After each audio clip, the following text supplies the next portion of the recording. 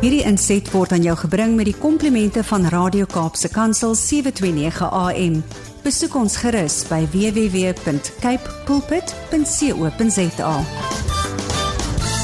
Christelike Perspektief op die nuus weerspieël nie noodwendig die menings van Radio Kaapse Kansel of die betrokke programaanbieder nie, maar is die standpunt van die individuele bydraer. Stuur asseblief 'n e-pos na info@kapsekansel.co.za indien jy enige verdere navrae het. Christelike Perspektief op die nuus.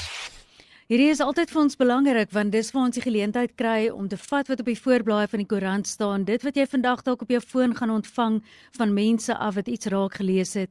En ons kan nie by almal uitkom nie, maar ons het elkeen mense wat bydra, wat 'n spesialis is in hulle veld, soos Dr. Arno van Niekerk vandag, waar hy senior lektor en ekonom is aan die Universiteit van die Vrystaat, en waar hy uit sy plek waar hy passievol is oor positiewe nasiebou in Suid-Afrika, ook net wil kyk na hoe lyk die ekonomie, die nuusgebeure, en hoe kan ons as gelowiges help dat hierdie inligting ons transformeer vir hoop vir 'n dag van môre. Dr. Arno, goeiemôre. Môre Almarie, goeiemôre aan al die luisteraars. Ons wil net daarin begin deur vinnig te vra, Sondag se gebeds waar julle bymekaar gekom het in verskeie gedeeltes van ons land. Ja, dalk net 'n bietjie terugvoer daarop. Ja, Almarie, dit was 'n ongelooflike dag eintlik, gebeurtenis. So Sondagmiddag 4:00 het Christene reg oor die land, ek wil vir jou sê, duisende Christene en in honderde dorpe, stede, reg oor Suid-Afrika saam gebid vir die land.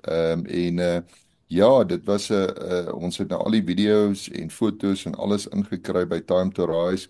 En dit was net fantasties, Almarie, om te sien dat daar 'n hart is vir die land, dat mense honger is om die Here te vertrou vir 'n bonatuurlike ingryping, en ook dat ons 'n stand kan inneem. Jy weet, bid vir Israel, bid vir Suid-Afrika, en ek meen, as ons sê bid vir Israel, bid ons vir die Palestynë ook, jy weet, want almal gaan deur daai moeilike tyd.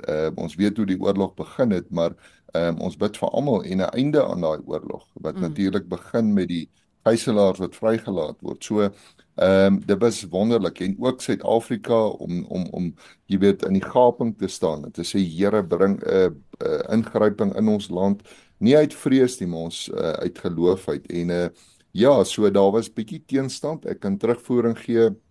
Die Palestynse groepe het hier en daar by van die byeenkomste, ek self was by die byeenkoms gelei by die Uniegeboue, daar was maar 'n groep, het so 'n bietjie gesing en klank gemaak, maar op die ou end het hulle weggestap, Kaapstad ook so 'n bietjie, maar ek dink die grootste kommer was by Johannesburg, waar Zayn Mees, een van ons leiers, die gebed gelei het by die naby die konstitusionele hof, en hulle is letterlik omsingel en doodgeskree deur Palestynse ondersteuners, en dis so hartseer om te sien.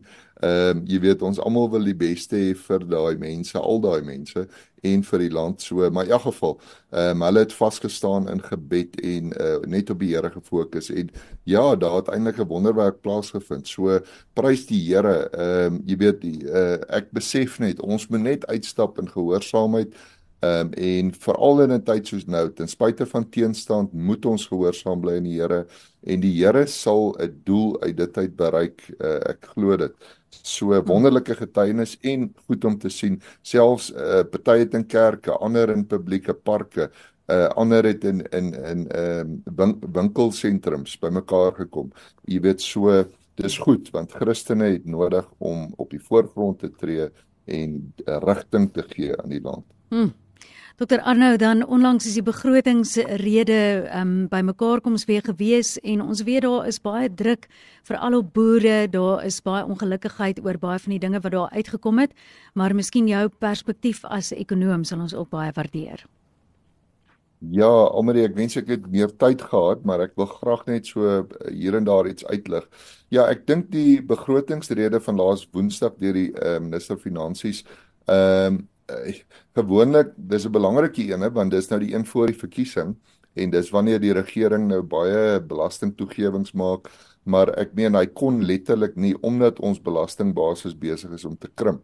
So, wat die minister toe gedoen het, is om baie van ons buitelandse valuta reserves, letterlik etlike biljoene, daarvan oor te skuif en te gebruik om ons buitelandse skuld af te betaal. Maar jy sien, omdat die rand verswak, beteken dit die hoeveelheid buitelandse skuld wat ons betaal is besig om drasties toe te neem, net omdat ons meer moet betaal weens die verswakking van die rand, want ons betaal dit terug in dollars. So, dit sit die land so bietjie meer goed, dit is kommer, want jou buitelandse reserves is die goud en silwer en buitelandse valuta wat veronderstel is om die ekonomie in 'n mate te buffer, jy weet, soos 'n reservefonds. En die oomblik as ons daarvan begin vat, dan skep ons eintlik nog meer risiko, maar jy weet, dis die probleem, aan die een kant draag jy skuld meer, aan die ander kant moet jy nou reserves gebruik. So dit is 'n moeilike situasie, maar dis ook jy weet, aanduidend van die gebrek aan ordentlike bestuur van ons staatsfinansies. Jy weet, en die feit dat beleggers verlaat die land, maatskappye betaal minder weens beurtkrag en al die kostes, jy weet, betaal hulle effektief minder belasting, omdat die uitgawes meer raak. So dis regtig 'n kommer, ons staatsfinansies. So ja, maar dis daarom nie by 'n krisispunt waar jy weet alles in duie stort nie, ten minste dit was eintlik bemoedigend ook om te sien dat daar daarom finansies is waarmee die minister kon werk. Ons het nie vreeslike belastingveranderings gekry nie, maar ja, ek dink die verkiesing gaan absoluut bepalend wees in terme van veral die uitbreiding van ons belastingbasis. Dit raak krities en dat ons werkskepping moet verbeter sodat meer mense kan bydra tot die staatskas. Gepraat daar van die verkiesing, die datum is neergesit vir 29 Mei 2024. Miskien bietjie meer oor die opbou ook soontoe, ontstaan nou 3 maande weg van daai datum af. Ja, Omrie, ek dink dis die tyd waar ons as gelowiges nog meer intens moet bid. Ek het vir die mense Sondag ook gesê dat jy weet, dis die begin waar ons as Christene nou drasties begin intree vir hierdie land. Ons almal vertrou die Here vir 'n wonderwerk, en ja, die verkiesing is 3 maande, so jy weet, ons hoor 'n klomp politieke partye en 'n klomp manifestos is nou bekend gemaak, en mense moet maar net weet in die agtergrond, jy weet, moet ou besef, daar's geestelike kragte wat aan die werk is, en ons as Christene kan deur gebed baie van dit wat boos is neutraliseer, jy weet, en ook vertrou dat die waarheid sal uitkom. Klomp goed kom in die lig nou van hierdie politieke partye, en ons vertrou die Here, jy weet, dat die regte partye wat staan vir Bybelse waardes, wat staan vir dit waaraan ons glo, ons wat die meerderheid is Christene in Suid-Afrika, jy weet, laat hulle na vore tree, want dit is belangrik, jy weet, as 'n land 'n Christenland is soos Suid-Afrika, 80% Christene, jy weet, dan moet jou landswette en jou regering moet dieselfde waardes anders is hulle nie verteenwoordigend van die land nie. Dis wat 'n gesonde demokrasie is. Die meerderheid se stem moet geld. So, en ek wil maar net vir mense sê, kom ons word nie opgeslurp in al die politieke sentiment nie. Kom ons bly gefokus, ons vertrou die Here vir 'n godvreesende regering, vir godvreesende leiers wat opstaan, en dat landswette belyn word met God se woord. Ons sê baie dankie vir vanoggend se bydrae. Dis Dr. Arno van Niekerk, en jy kan gaan kyk na die platform Time to Rise ook. Maar ons waardeer jou baie en ons hoop jy het 'n wonderlike geseënde week. Dankie Almarie, baie seën vir almal, totsiens. Bye.